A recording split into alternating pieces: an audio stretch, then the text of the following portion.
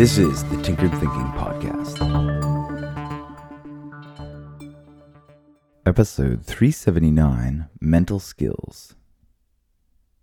What's a person generally going to imagine when they think about what a mental skill might be? Playing a game of chess without the board nor the pieces? Meditation? Multiplying long numbers without pencil or paper? Remembering long strings of names or numbers on the spot? Perhaps something fanciful like telekinesis. Would something like drawing be considered a mental skill? This seems to have more of a basis in the real world, as in we can see this skill in action as it produces some interesting and potentially amazing result. In contrast, the others happen all within the brain, so perhaps they are more in the realm of what we might define as a mental skill. Maybe. In fact, any and all skills that we might effectively use and perform are really just mental skills, no matter how physical or active. Our ability in any context boils down to a matter of brain cells, how they are organized, what sorts of patterns they've developed, and how they translate those patterns through the body. The individual who can produce the amazing drawing has to translate what's going on in the brain through the arm and hand and subsequently with the pencil in order to demonstrate this skill. The person who can remember names and numbers inevitably expresses this by manipulation of vocal cords, by speaking the result. Any ability that we undertake to learn and acquire, whether it be free throws at a basketball hoop or coding in the Python language, is at base a mental skill that our brain has to figure out and fine-tune. While mastery in any area might be acquired, there are few mental skills that have a crossover effect. For example, meditation and autodidactism. The simplest and most approachable crossover effect of meditation, at least in the mindfulness variety, can enable a person a certain level of metacognition while trying to acquire and improve other skills. Such practice allows a person to pause and assess their progress and internal mental environment far more effectively than a person who is quite unaware of such aspects of their reality. This bleeds somewhat into the other here mentioned, autodidactism.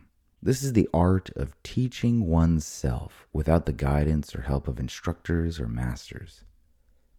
Acquiring the skill of autodidactism is in essence learning how to learn. This can become a superpower because once trends in the process of learning are identified, they can be anticipated, recognized, and then optimized while pursuing learning in other fields. The autodidact might understand that 10 hours of hard, solid effort on any topic can yield a huge amount of progress, whereas the person who lacks such drive and curiosity generally doesn't have access to that sort of learning environment that would create this dense 10-hour research block and give such a person the simple realization and experience of what is possible in half a day's rigorous investigation. The autodidact may also realize the emotional component with regards to motivation. Expressing our own personal agency is extremely important for maintaining a healthy outlook in almost all circumstances in life, and it's particularly true when it comes to new and unknown ventures in learning. This is the principal reason why people can seem so nervous and self-deprecating while learning something totally new in front of peers. Their personal agency is severely diminished due to their ignorance about the subject, and in turn, such a person grows self-conscious. The autodidact, on the other hand, realizes the drain such emotions have on actual progress regarding any new subject, and focuses rather on observing and poking around with a new subject, as opposed to perseverating over self-conscious ignorance. There is inevitably a mental skill to acquiring mental skills. Nailing that one ultimately eases the barriers of entry for any and all other skills and projects that we might set our eye on. This episode references episode 23, Pause.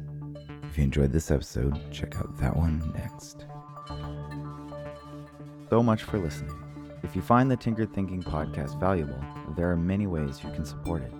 You can review it on iTunes, you can share it on social media with your friends, you can blog about it or discuss it on your own podcast, or you can support it directly, and you can do this on the support page at tinkeredthinking.com. Both one-time support and monthly subscription support options are available. Thank you for your support of the show. It's listeners like you that make all of this possible. Any feedback or questions are always welcome, so feel free to reach out. And until tomorrow, remember to be careful about the context.